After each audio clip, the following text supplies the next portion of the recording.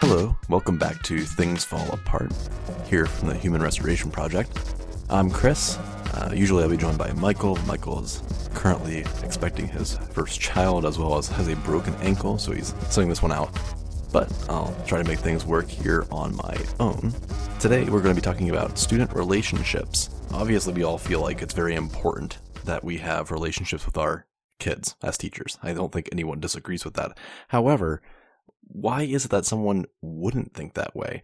And is there a difference between how we view teacher-student relationships through this idea of rapport versus what an authentic relationship is? I'm kind of curious to kind of explore more about what makes an authentic learning environment, and is the only way to have this true relationship building to be through progressive education. So do we need to shift away from standards? Do we need to shift away from content being key in order to ensure that our children effectively learn? Because how can you have real relationships without transparency and without doing what's best for kids?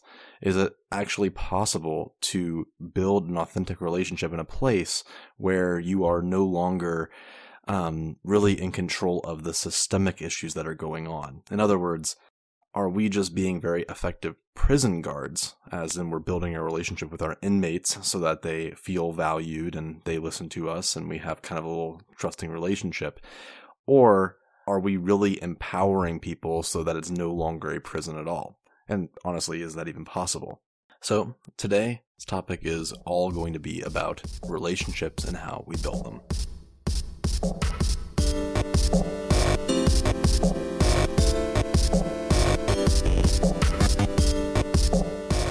Today, we're joined by Monty Syrie, a proponent of student relationships who operates a daily educational reflective blog at letschangeeducation.com. He serves as an adjunct professor of education at Eastern Washington University and is a high school English teacher and department chair at Cheney High School in Cheney, Washington. Thank you so much for joining me today, Monty. Yeah, Chris, I'm really excited to be here. I was thrilled when you guys contacted me, and so I'm honored and grateful to be here with you today. Thank you so much. I love this topic, and I think we can make a big foray into kind of thinking more about this topic beyond just saying relationships are important, because obviously they are. The main reason why we contacted you initially is we started reading this blog that you have, and it's very interesting to us. So you have a blog that's entitled Project 180, An Endless Quest for Better, which is at letschangeeducation.com, where you've tracked various topics in education and your life over basically the last, I think it's now 151 days out of 180. What were your inspirations for kind of starting this blog, and what was kind of your overall goal? Yeah, so a little bit of the backstory. It kind of started off as a challenge or a dare from one of my students. 2 years ago, we were doing an independent learning project. And as we were getting going, Megan Lavin, one of my kids at the time, said, well, Cy, of course, you're going to do one too, right? And we had to pursue something of interest, something that we kind of put off or never really pursued. It's something that was outside the realm of school. And I'd always wanted to start a blog, and so I decided to make that my independent learning project. And that's kind of where Let's Change Education came from. Didn't really have the idea in mind for 180 until I kind of got going. And the more I got going and the more I blogged, the more I found myself writing about the things, the conventional and traditional things in education that kind of bothered me. And so I found myself writing about those a lot. And as the year went on, I decided the next year I was going to blog every day. And that's kind of where the first initial idea of 180 came, because out here in Washington, we have 180 school days. And so I just decided I was going to commit to writing a blog every single day. But of course, I also wanted to make sure that I was writing about something that was important, I thought, in terms of changing education.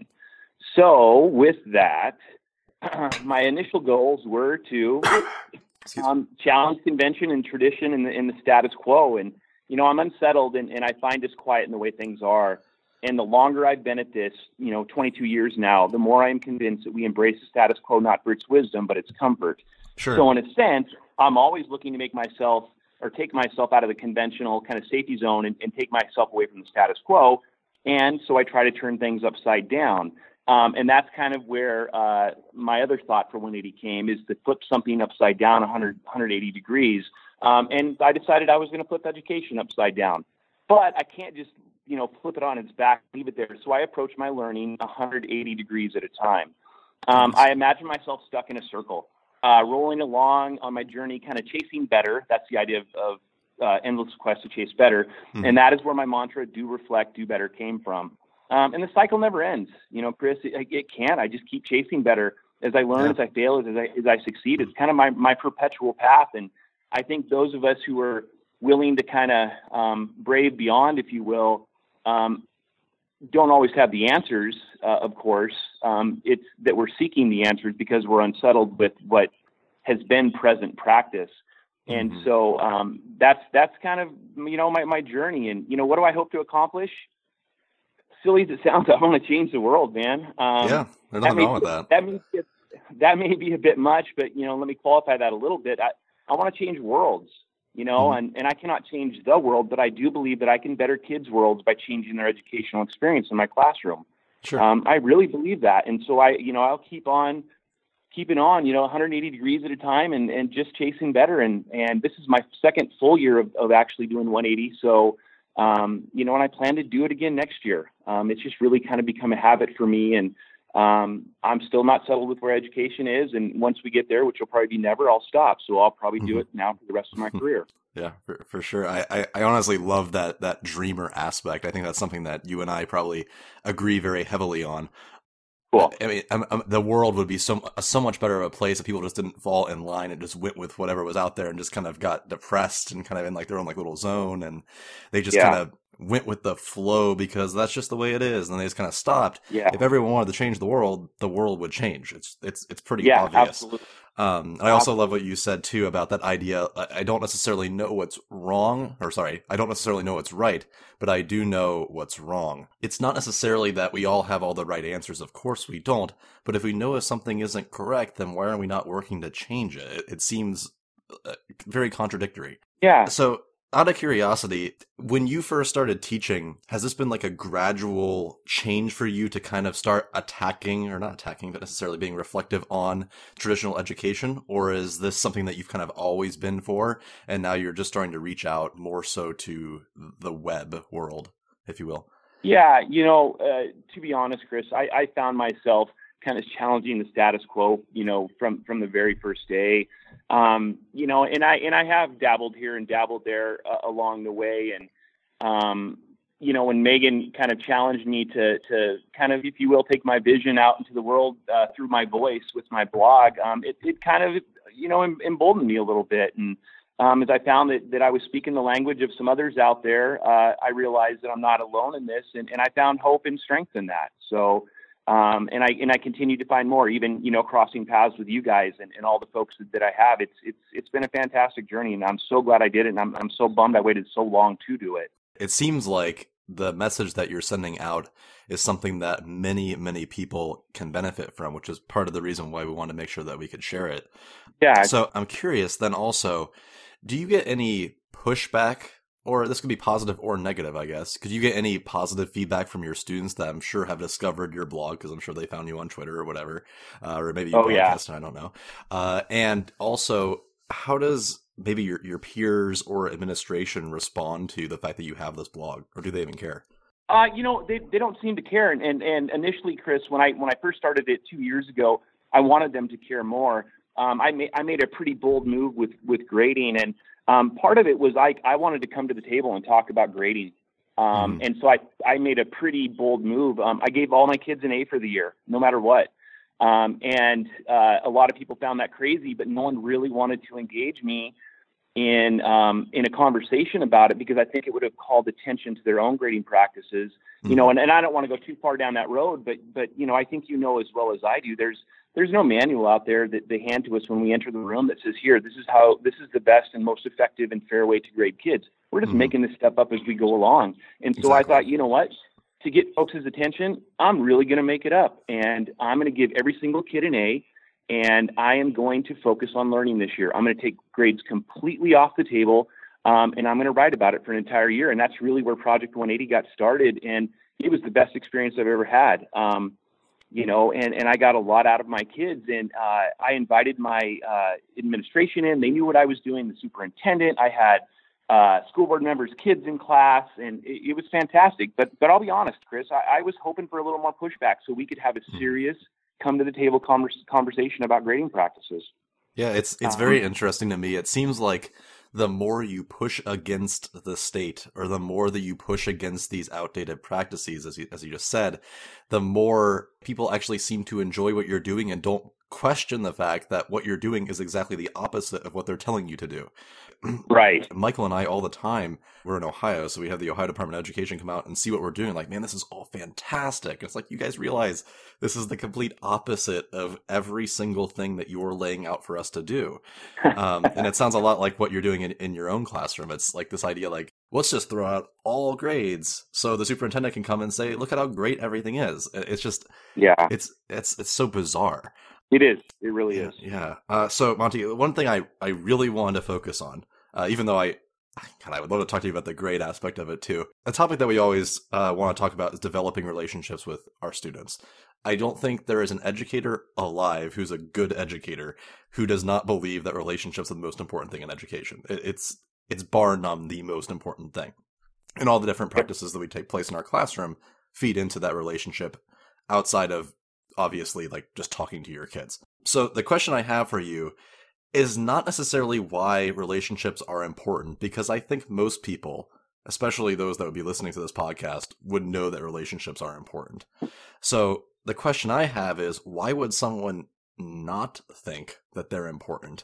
And to kind of expand on that, a lot of times I feel like in teacher training programs, or whenever I read a book about education, they talk a lot about building rapport.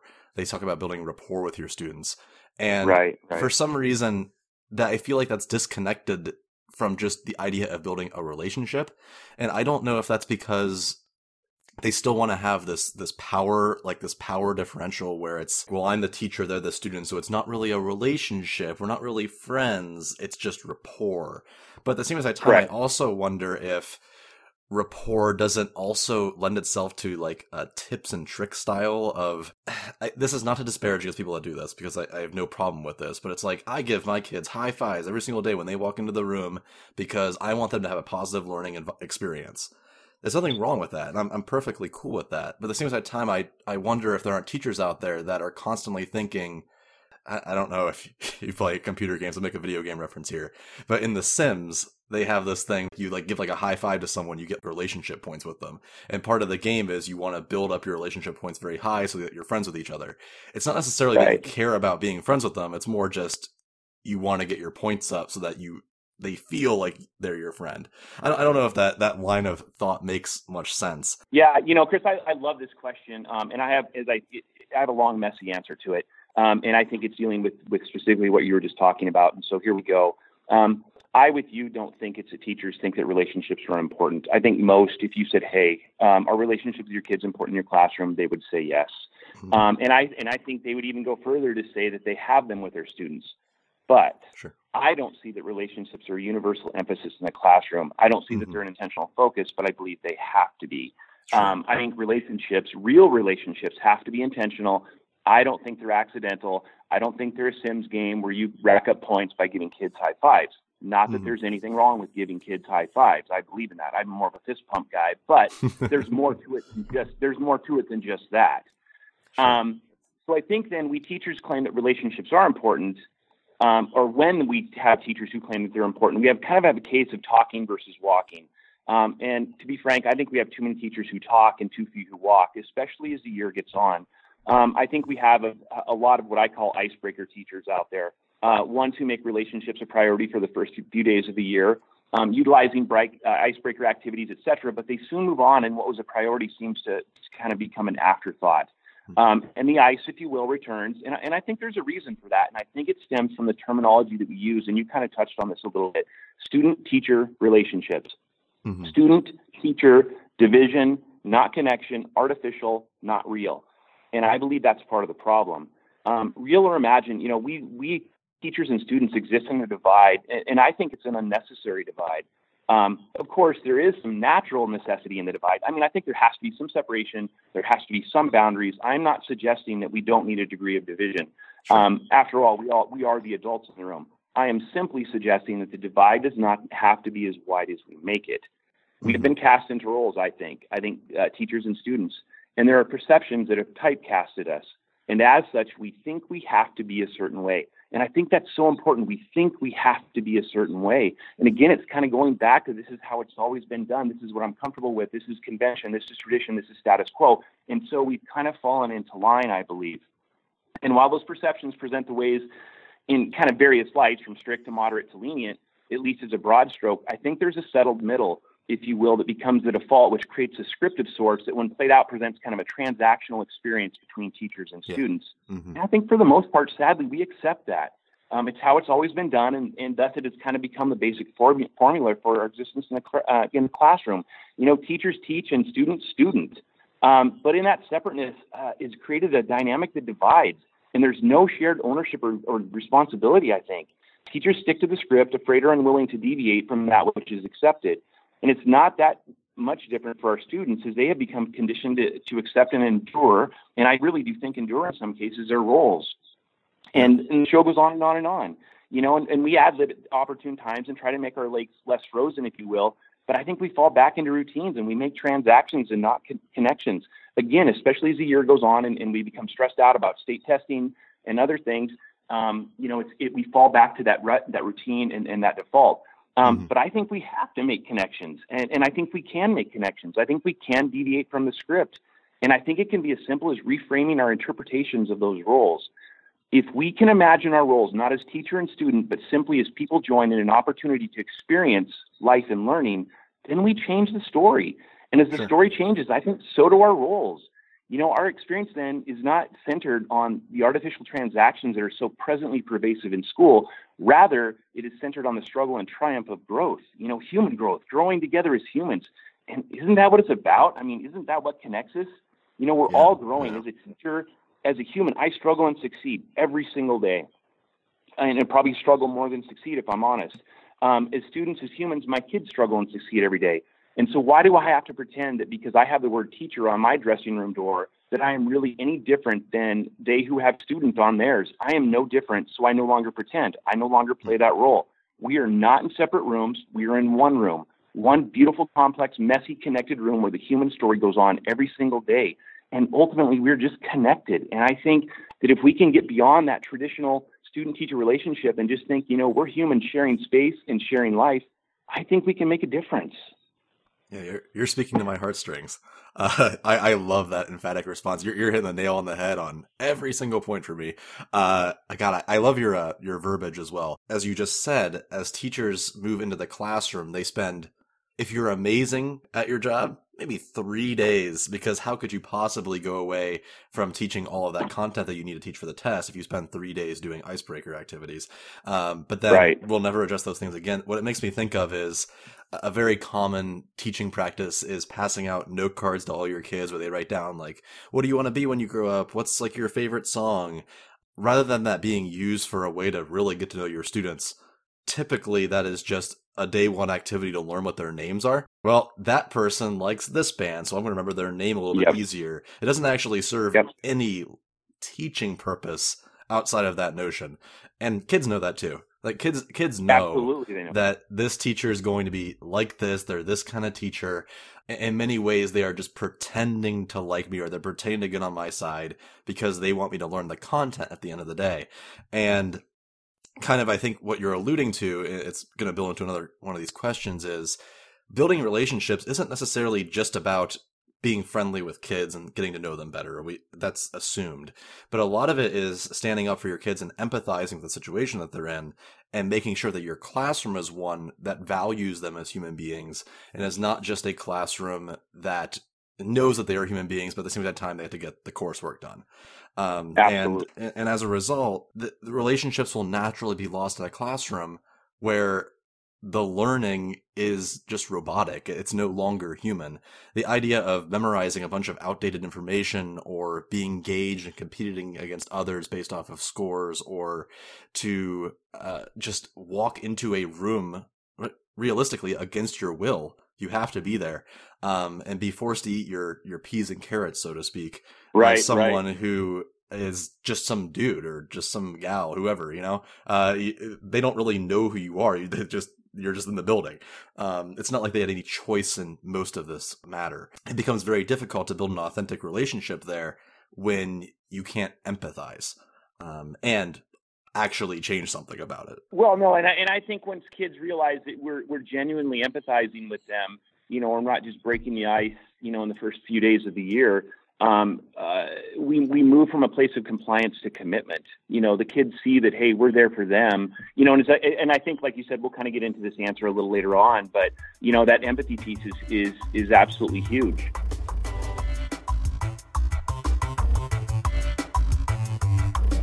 Hey there. We hope you're enjoying the podcast. The Human Restoration Project stays alive because of generous donations by our patrons. Take a second and check out our website at humanrestorationproject.org for more podcasts, our blog, and all sorts of free resources that we've designed for educators. And if you love what we do, consider supporting us on Patreon.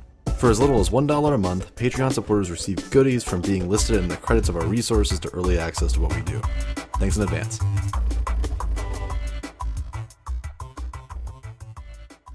The reason why Michael and I started the Human Restoration Project is literally what you're talking about right now. It's on the nose. Well, one, we like sci-fi, but two, Human Restoration Project is the idea of restoring humanity. It's the idea of literally bringing humans back into education. So we're looking at students, teachers, parents, administration, the community. It doesn't really matter who it is. As people, we're not data, we're not robots, we're not industrial tools, which is sadly how the people that really invented this style of education thought of people back in the late 1800s. They wanted assembly line workers. They didn't really care at all about who these people were. So what steps do you think would need to be taken then if we're going to move towards an education that's more human? What would we need to do? Yeah, you ended that question with, at least what you wrote here to me, what steps do you believe that schools should take to embrace humanity in education? Embrace humanity in education. I love that. I love that ideal.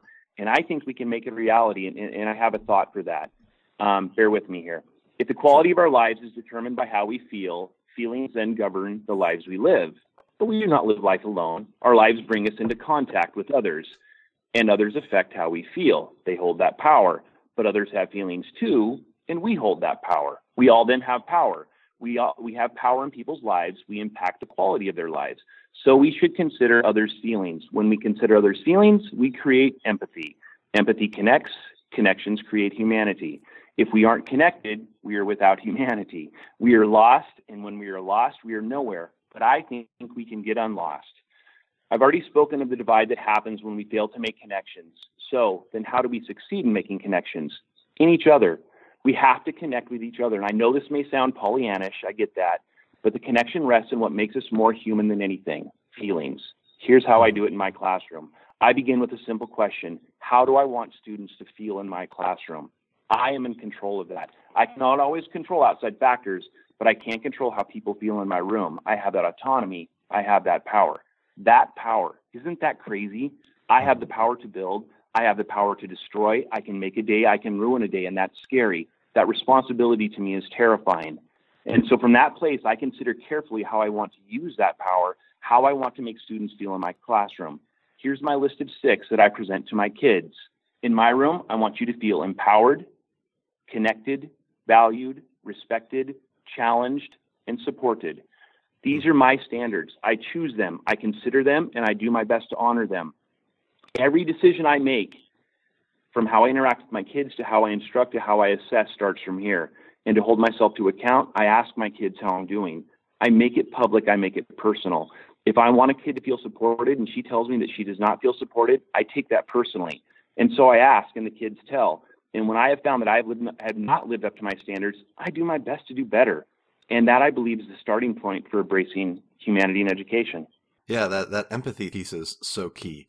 I'm going to take a cynical approach here for a second. I don't disagree with anything that you're saying, but I'm curious about how you would respond to someone that would say this, because I've been told this before by, sadly, fellow teachers. Okay. What about someone that comes up to you and says, Yeah, but they are just kids, so they don't really know what they need. You have to tell them what they need, and they need a lot of the stuff that you're gonna give them. So, I mean, at the end of the day, shouldn't you just kind of be in charge? That kind of response. And I've had similar instances where people have done that, and kind of on top of that, I've had how are you preparing them for the real world? Hmm. Right. Which drives me absolutely bonkers. Because I think the kids' world feel pretty real to them already. Yeah, But anyway, I would ask them, I think, Chris, in this particular context, I would ask them, well, how do you want kids to feel in your room? And I think it would be interesting to see what their list was. And then it would be interesting to kind of hear from them then how they go about making those things happen for their kids, you know, sure. Yeah, um, you know, uh, and I think it would be interesting for them to kind of the teacher in particular to look and see, where they're centered and what they're really looking for in their kids. I think for some of those teachers, the ones who really do own that idea of we have to teach the kids and we have to prepare them for the real world would have a difficult time coming up with the list. I'm not saying it's impossible, but I think the difference between them, if we can categorize them as them and us, if you will, though I don't necessarily like that dichotomy, hmm, but it exists, I think, is that we think hard and long about the decisions we make in our classrooms with our kids. We don't take it necessarily just straight from the state standards. We don't necessarily take it from our textbook. We take it from our interactions with our kids. I can't teach a kid until I know a kid, is what I would suggest to those people. And I work really hard to get to know my kids. Oh, I can sure. deliver content. Anybody can deliver content, Hmm. and of course there are degrees of doing that more expert, with greater expertise or not. But I think it takes a great teacher, if you will, to connect with kids and meet them where they are and to Of take course. them where they want to Yeah, go. And yeah, that doesn't always happen with that teacher who believes that they have to, I think we could think about kids in a couple of ways. If we think that they're empty canvases to be filled, that's one way. But I like to think of them as works to be appreciated. And I want to learn those I works like that. and add to those works, not just fill those works. And I feel like on the other side of that, sometimes those teachers feel it's their responsibility, their job to fill that blank canvas. And Yeah. I may have thought that once upon a time in my career, but I don't think that any longer. Hmm. I just think kids are people to be appreciated and learn from and learn with. So I Yeah. don't know if I really answered your question, but I don't know. Those people are always interesting to me, who kind of push and persist to put kids in their place, if you will. Yeah, And I found that my to be completely opposite to that, sure. especially in the last 10 years of my career. The point that you brought up about that idea of what would we ask an educator who thinks like that? What would they want their students to be? Reminds me of Alfie Kohn opens up a lot of his parenting talks with this idea of he asks the entire audience what it is they want their children or anyone's children to be when they grow up, and they raise their hands and they typically say like, well, I want them to be happy, I want them to get married, have kids, like a bunch of like traditional stuff like that, or Sure, I want sure. them to travel the world, whatever. They want to live up to their aspirations. And then he brings up the fact that in school, we actually don't empathize any of those things. I find it very odd that whenever you look at a vision statement to a school, vision statements, I have not yet to find one that says just make kids happy. There is nothing. Yeah, It's always preparing them for the future, which is, it's like almost like a trigger word for me. yeah, I hate that phrase. Preparing them for the real world's one, preparing them for the future is another one. First off, if we were going yeah. to prepare kids for the real world, we wouldn't be doing half the things that we're doing in school right now. The Absolutely. idea, this might be, I don't know, I kind of go back and forth in this in my head, but sometimes I think to myself, I teach history and government, Michael teaches English. We talk a lot about why do we even have kids writing academic papers if they're not going into academia? Shouldn't we be teaching Right. them how to write a blog or how to post on Twitter? Because in the real world, that is actually something that you do with writing. Most people don't go on to write 5-page paragraph essays. One part of that is the idea that we aren't really preparing kids for the real world to begin with. So the idea that they're not going to be successful in the real world because we're not teaching them the standards that we have right now doesn't make any sense. It doesn't equate to me. Absolutely. The second part, Absolutely. though, of that bothers me a lot is if we're going to prepare kids for the future, then we're definitely not doing that with our current standards. No. First off, No. you have no idea what the future holds. So there's absolutely no way that you could give someone a set of standards that is content-based that could prepare someone for the future. Right now, we're trying to go for this like coding initiative, like teach everyone coding, which it's great. If you want to teach kids to learn how to code, I'm fine with it. But to say that that's going to prepare them for the future, to me, is incredibly outdated. Because by the time those kids graduate, first off, the majority of people don't actually code. Most people use code that other people already write. So it's a very actual small field in the greater scheme of technology. But if you're going to prepare kids for the future, we would have to be predicting like people that can mess with AI algorithms, that can work with like things of that nature. And we can't really predict that. So instead, a step that we could take in order to be really future prepared would be teaching kids basic skills that they need in order to tackle these objectives, like how do you work with others to overcome a problem, or how do you fail well is a huge one. How can you be faced with adversity? How can you get to a point where you no longer feel like you can do something, or you bomb something and it's not the end of the world? That's completely normal to be like that. I can't tell you how many times I've been in my classroom where a kid has not succeeded at something and I've been like, yeah, okay, let's keep going, it's all good. And they're just confused by that. Or a parent is definitely confused by that. That notion of we're preparing kids for the future, or even we're preparing them for real life, is not present in, sadly, the majority of classrooms. And I think that I don't want to say average teacher because I don't like to make overbroad generalizations, but I can say with my experience of working with teachers, I would say the majority of them don't seem to understand yet that content is not more important than just learning. Like the content, your classroom area is not more important than relationships and learning of soft skills. Absolutely. Realistically, you could cut down your content to 25% of it is right now and just make it thematic and still get the same outcome content-wise in terms of remembering it, while still building all these other really important things that we should have. Agree with that wholeheartedly. Here's a good question to kind of branch off of that, which would be, how do we balance between the fact that, yes, we believe that skills, relationships, empathy, all these things are obviously way more important than content. However, that being said, the state does care about content. At the end of the day, quote unquote, there is a standardized test that measures, sadly, our performance, at least according to them. And a lot of times state funding is attached to those standardized tests. If you don't do well on those, the community might not respect you as much. There's still a lot of work to be done in terms of spreading these ideas, let alone to teachers, but to parents in the community. Parents often brag about like their school has a excellence with distinction or whatever banner hangs up in the gym about how great they are at having kids attend school and do well on tests. So I'm going to refer to a blog that you wrote. It was a poem, actually. You wrote this poem on shame, and you talked about how you felt shame because you couldn't really stand up against the standardized testing system, because in your view and in mine as well, the standardized testing system measures demeans students. So do you think there's a way that you can reconcile having positive relationships with students while still practicing traditional methods that have proven negative consequences for them? So, I mean, like giving out grades, which you've already said you give out all A's, so we can kind of, I guess, scratch that one off. But there's also things like standardized testing, zero tolerance policies. I don't know what your school has in terms of those. But there's just these different policies that exist that are kind of hard to get away with just as a teacher. If you're in an administrative position, you can do a little bit more, but I'm just curious about your thoughts on that. Yeah, boy, this is a hard question, but I have some thoughts for sure. That morning's post kind of found where I wrote the poem kind of found me at a tough place where I was having my own troubles with reconciling what goes on in the classroom and what goes on without, and there are things without that I cannot or have not learned to fully control, and the one line that really mattered to me most there from the poem, the one short stanza, but then why, Cy? Why weren't you brave? Why didn't you from this us save?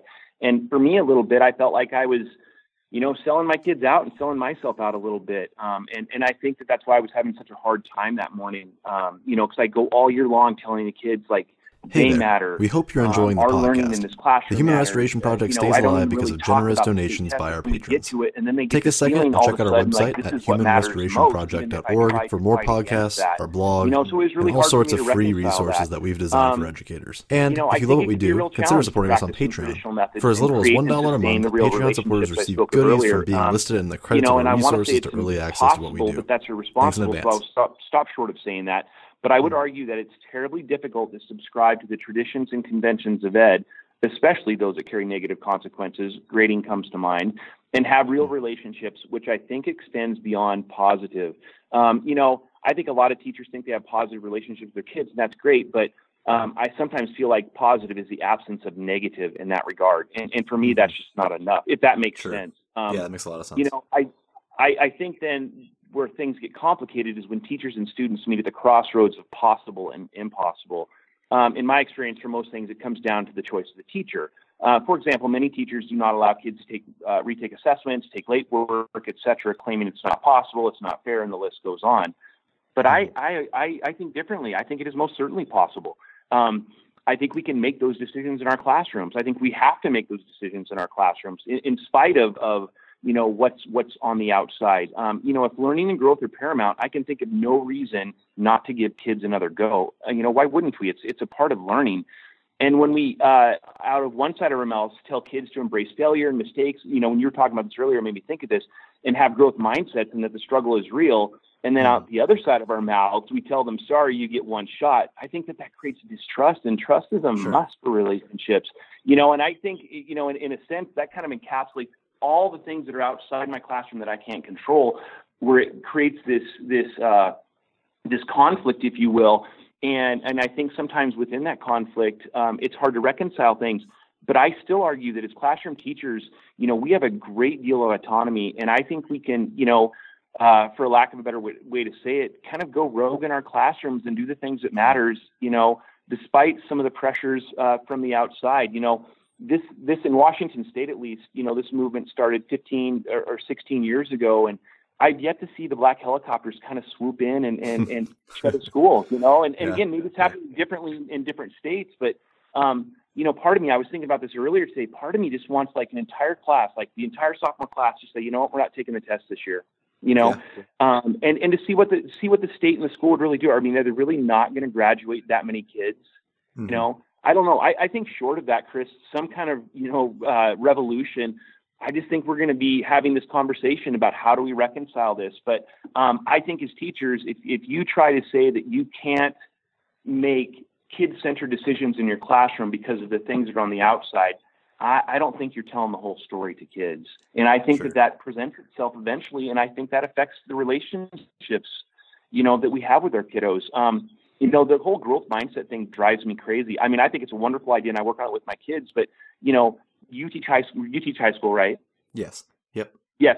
And so does Michael. And so, by the time the kids get to us, they have fixed mindsets, Mm-hmm. I'm sure Michael has the, kids hate reading or kids hate writing. And I don't know exactly where they would fall with you, but they learned that. They didn't enter school hating reading and writing. They learned that, and they got that fixed mindset.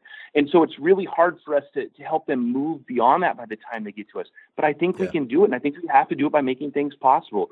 It's a choice, and I believe in possibility, and I choose possibility. And I think in my experience, it makes all the difference.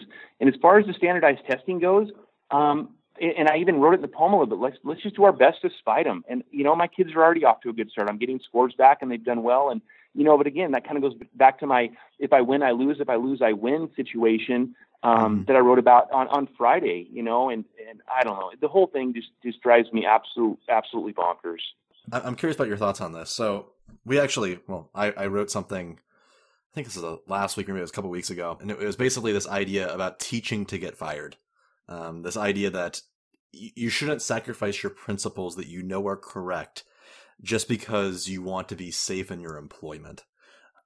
Depending on where you're teaching, some schools are not going to be okay with you even just not teaching the worksheets that they give you for that day. I mean, there are schools around here in Columbus that have not only standardized content, but standardized material. as in you're expected to go in that day, teach that exact lesson, and hand it out to everyone and just do it. And that's what you do every single day. And that school that is kind of famous or infamous for that around here also has the highest state test scores in the state of Ohio.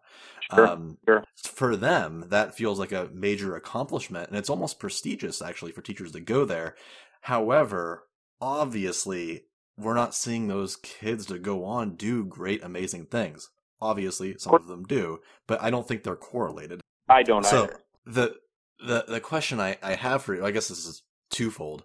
One would be, do you think that teachers should be seeking out employment opportunities that kind of embrace them as progressive educators? Or do you think it's enough, or if it's a good strategy to try to stay where they're at and kind of help students as much as they can? Basically, can they make more of a change if they were to kind of form a tribe, if you will? Or would they make more of a change just trying to do their best with what they're given? Well, I think that's a great question. Of course, I would want to be surrounded by like-minded progressive educators. But I think, if I'm honest, I would rather be in a place where I'm causing a disruption, if you will, to the status quo. I just think, Chris, we can make more of a difference here. I'm afraid that we'd go off and we just create our own little island, and I worry about all those kids who would be unable to visit our islands, if you will, Sure. and what they would be left to. And so, while that is appealing to me, I feel like it's kind of my calling to be that one who's kind of fighting against the status quo. And it's really interesting that you said something about like teaching to not get fired, or whatever you wrote about here just recently. I've been thinking about that a lot. I've got 22 years of stellar evaluations, and I think about these moments as I move ahead and as I do more risky, revolutionary things. It's like, I don't think they're going to fire me, Exactly. And I'm not going to look to get fired, but I feel, you said something that resonated with me. It's like we have to be true to our principles. And, I've taught 10th grade out here for 15 years, since I've been back here, at Cheney. And in 10th grade is where the kids have to pass the state assessment. And I've just begun to wonder, do they really want me to be the guy who's teaching the majority of the kids? I mean, we've always had great test scores, but I just don't believe in it anymore. I used to try to sell it when I was younger and didn't know better. And I kind of just latched onto this idea that it's our kids' reality. And so I'm going to help them with that reality as best I can. But I no longer want it to be the reality. I want to fight against that. And that's, again, kind of putting me in that hard place where I reconcile that. And, I don't know, it'll be interesting to see where we go. And if I stay at 10th grade, I'm just not sure that the district, because as well as I do, our scores get published in the paper. In Washington, they go on our school report card. They're at the center of our professional learning community work. I mean, yes, we look to multiple measures, but as well as I do, at the end of the day, the data that's going to matter most is the state testing data, and I feel like I should be able to challenge that with the data that I have collected from my classroom, when and if a kid finds himself in a position where maybe he didn't pass the state assessment, but yet in my classroom, I have deemed that his work is worthy of meeting standard and moving on, Sure. But I don't think we get that opportunity. And I think we pay a lot of lip service to all these multiple measures, but at the end of the day, it gets funneled down to the state assessment, which I think is unfortunate. Yeah. It's also, so, I'm going to stay and disrupt the public school, I think. Sure. I think that would be the path I would choose, though I would love to be around like-minded progressives. So I think so. I mean, I teach American history for half the year. We're semester based, and I probably reach on a good year 50% of the content. We hit the other 50% pretty well. And our students actually perform, not that I care, but they do perform better on the standardized test. And we're not taking in the best and brightest kids. We're taking in anyone who wants to come. So right.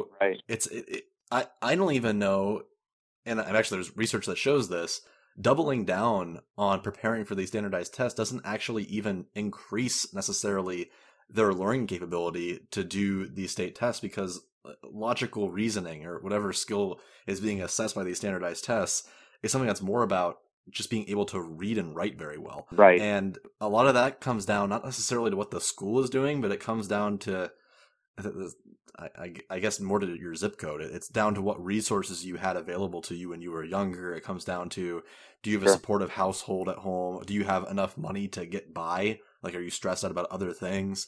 There's so many other things that kind of build into this. And conversely, if you're a student that is very well off, a lot of times those are the students that are pressured to get higher grades and actually don't critically think as much. There's a reason why a lot of business owners tend to be from the lower to middle class, because those are the people that tend to have the kind of the perfect balance between structure and unstructure. Right. So let's move on to a different question. This is something that relates, but I'm really curious about this one because I have a lot of stories. Do you ever find that other staff at your school, or if you don't want to trash talk your peers, maybe a conference you've been to, wherever you've been, that people have kind of distanced themselves from you or labeled you because of how you believe about student relationships or progressive education? So something that I hear a lot is, oh, you're the easy teacher or the weird teacher. You're like the really out there, quote unquote, creative teacher. So therefore, maybe students tend to hang out in your room. Maybe they want to be in there at lunch. Maybe you're the first one that they say something's wrong, and like you talk to the guidance counselor and people are like, well, why is that guy talking to his kids so much? That kind of thing. Do you ever find yourself in that situation? Like, are you ever painted as like the weird guy, if you will? Every day for 22 years. All right.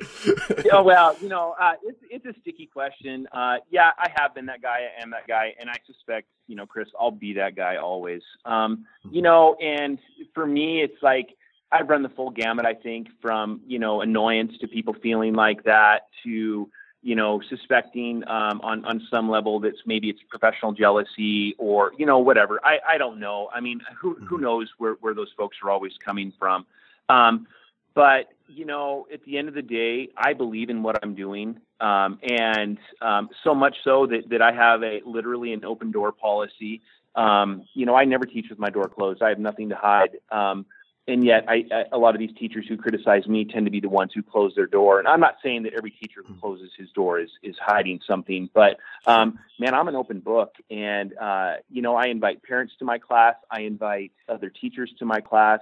I just want somebody to come, sit in a desk in my room for a day, for a week. And, before you decide whether I'm the easy teacher, before you, unfairly come up with a reason for why the kids like me, there's a reason kids like me. I work really hard to get to know them and to establish relationships with them. And what I have with them is real. And what's interesting about that is I don't have exclusive rights to that. Every teacher can do that. And so I've always found it funny that those who criticize my having a relationship with kids, I mean, they can do the exact same stuff, and have those relationships and those connections with their kids, but for some reason they choose not to. And, I'm not sure why. And I kind of wear being the weird guy, the guy who's always kind of pushing the edges is a little bit of a badge of honor, If people were saying, well, he's falling in line and he's conforming and he's doing things as I do, that's just not who I am. Sure. I wouldn't feel like I was being true to myself. So when I hear, and the kids talk to me, they tell me what other teachers say about me and in our class and stuff. But if they weren't saying something, then I'd be worried. So I embrace it. I've kind of gotten to the point where I embrace it. It's like, thank you.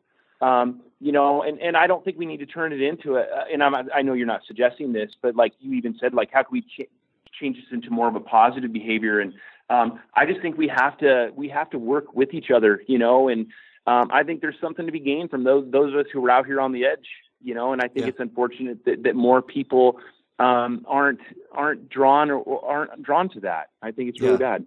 So I feel personally like it's usually the major thing that I see more so than not is that it's teachers that went into education not to educate, but because they really like their content.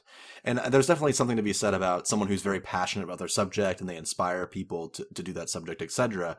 However, I hesitate saying this, but I sometimes feel like teachers that are incredibly passionate about their subject area are more about themselves and less about their students. As in, I'm at the center of the room. very amazing at math. Look at all these crazy things I can teach. I want to inspire you to follow me, which is a great talent to have. But at the same time, is that something that we necessarily need for high schoolers, or something that we need for a college professor where you're choosing to take that class and that's something you want to learn more about? And that's not to disparage against, like, I know that if someone's like read like Teach Like a Pirate, that is a major theme of that book. It's all about passion and dedication. That sometimes I feel like teachers that focus so much on delivering their content very well miss the fact that it's really not about the content. I've said it before, like we've said it before, like at least like 5 times during this discussion. Content doesn't come first. Content is something that comes later on once a student actually trusts you, and you're expected to have a student trust you to actually deliver them real information in a very short period of time, relative to the grand scheme of their lives. So this idea that we're going to inspire someone to become a great reader or writer seems like it's not going to hit as many students if we're just super passionate about writing as much as if we were to just talk to all of them, get to know them, be very friendly, teach empathetically towards them so that we understand where they're coming from. We try to integrate then writing and reading, for example, into their lives and show it how they can help them. And they'll probably be more inspired that way, I would assume. Absolutely. I mean, it's all about more just what's the best way to possibly educate people, not what is the content that I'm obsessed with. And typically, to me, the question to ask is, why did you become a teacher?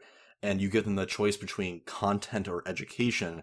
Any teacher that says content, sadly, might have chosen the wrong field. And I don't like to tell people, like, you can't do something, because that would be very authoritative and beyond my pay grade nor my place. However, that being said, someone who is purely focused on content and education, I don't feel like will ever be happy. They may as well have just become a professor. And then we could even get into the fact that possibly professors need to change the way that they're teaching as well to people that are in their classrooms in higher ed. But higher ed's a whole other beast. I don't even want to get close to that world, because that's a giant one. We could have a 5-hour podcast just on that. So for time purposes, let's build right into this one, because this might be a long one depending on where we're at. So, the final question I'm about to ask you is a question we've asked every single guest, I think, unless we missed one. What is one step that you think that teachers, administrators, or a school in general could feasibly take tomorrow? So obviously, get rid of standardized testing would be an unfeasible suggestion. But what's something that really, like, everyone or one person could do to feasibly improve tomorrow the lives of their students? I have 2, Chris, and there's something literally that I think anyone can do tomorrow. So for all, I think they should ask how they want people to feel in their classroom, in their building, or in their district. I think they should make a list, and I think they should start basing their decisions from there. You know, if you think back to my list that I gave you for what I share with my kids, you know, it would really be no different for a school, perhaps, to say, I want kids in the school to feel empowered. I want them to feel connected, valued, respected, challenged, and supported. And imagine, you know, I'm not a big fan of mission statements either, but imagine if that was your touchstone, if that was your standard that you set for yourself, as I do in my classroom, you know. And so now when you're having a discussion with a kid, maybe about misbehavior, you know, and we're all in agreement that in this building here, we want people to feel respected. That's where you begin that conversation. You know, and so I just think there's nothing magic there. It's just about asking the question about how you want kids to feel. I mean, I think it could go beyond that. I think it could go to community, to town, to city, to state. I just think that it's just a way for us to connect on a human level. And I think anybody and everybody can do it. And then for teachers, you know, and I thought maybe we'd talk about this earlier, but we didn't. So I do something that's called Smiles and Frowns. I begin every period, every day with it. And we take 5 minutes and we go around the room and we share a smile and or a frown. Kids always have the right to pass, of course. But, you know, I've done it now for 143 days. I will continue to do it. And for me, it's been the very best instructional, maybe classroom decision I have ever made. You know, we've learned a lot of things this year, but I think the most important thing we've learned is each other. My kids love it. They hold me accountable. Even when I have a sub in the room, they do it on their own because it's a way that we connect. And so I just think it's a great way for any teacher to start a period. And I'm never not going to do it. I'm going to do it for the rest of my career. So could you elaborate more on what that is? Yeah. So we just call it Smiles and Frowns. Up on my board, I put today I want you to feel connected, and I put Smiles and Frowns next to that. And so we just go around the room, and each kid shares. So a kid might say, I aced the math test today, or I scored a goal in soccer last night, or my dog passed away last evening, And so they're just sharing something from their lives that either has made them smile or happy or has been a positive, or maybe a frown, something that's made them sad, something that's bummed them out. A frown, they just failed the math test, the period before, and or I failed the science test, and everything that he told us that he taught us wasn't on the test. I mean, those situations, and it just gives me and the kids an opportunity to learn and know each other. And I think that's our basis for our relationships. And it takes 5 minutes. I think about all the other silly things that we do in our classrooms. I'm taking 1,000 minutes of instructional time away this year. But I have no regrets, and I think it has made for the very best year I've had in 22 years. I mean, I know my kids, man. I love my kids. That's incredible. And for me too, like when I was talking earlier about walking and talking, and I don't want to be an icebreaker teacher. If I'm going to say relationships are important, then I have to make them important. I have to make them a priority, and I do that every single day, no matter what. Even if it's a test day, we still take those first 5 minutes and we connect, we touch base. I love that idea. That kind of structural piece is something that any place could build upon, which is having emotional structure for students, not necessarily regimented academics. It's just having an actual plan in place to connect socially with kids beyond just talking to them. Because, sometimes, one kid might not talk as much. There's always, the quieter kids and stuff like that. And that kind of opens up a way to make that a little more uniform to everyone. I like that. I like that a lot. And again, I think it's really important that we allow kids to pass. Because again, this needs to come from a place of commitment, not compliance. And so, I have some kids who pass every single time, but they listen attentively as all the other kids share. And so it's really about us, are learning each other as a community. I mean, it's pretty dang cool when you have a classroom full of kids clapping because Elijah he's a gay young man in my 6th period class clapping because he has his first date. I mean, that's pretty dang cool. That's awesome. Yeah. I mean, what better way to teach tolerance or just to teach empathy or even honestly, like teach like normalizing failure, any of your soft skills, because even though those kids might pass every single time, for a fact that they are relating to many of the things that are being said, whether that be positive or negative. And it's helping them kind of cope with either good feelings or bad feelings. And there is literally not one standard that says anything about emotional intelligence amongst our kids, even though I think most people would say those are the most important things.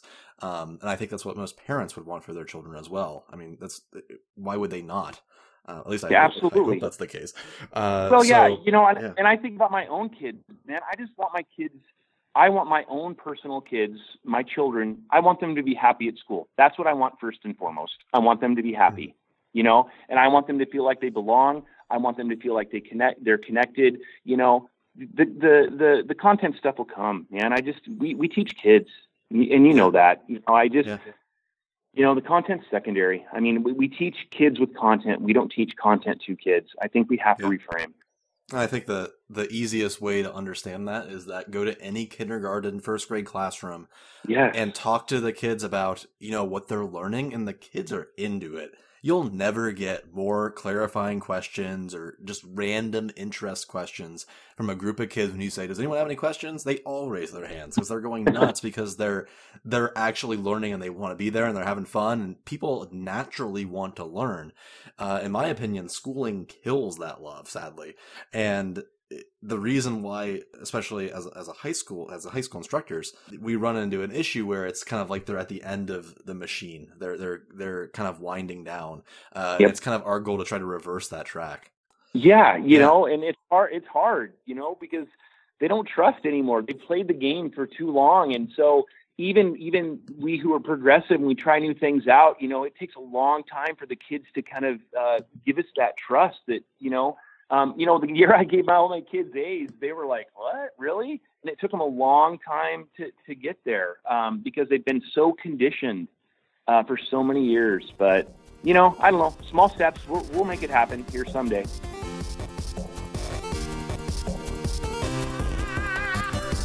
Hope you enjoyed this podcast. We want to connect with you and hear your thoughts. Follow us on Twitter, YouTube, Medium, and other social media, and be sure to check us out on our website at humanrestorationproject.org. If you want to support us in our endeavor of starting a movement towards progressive ed through high-quality resources, consider supporting us on Patreon. Thanks again.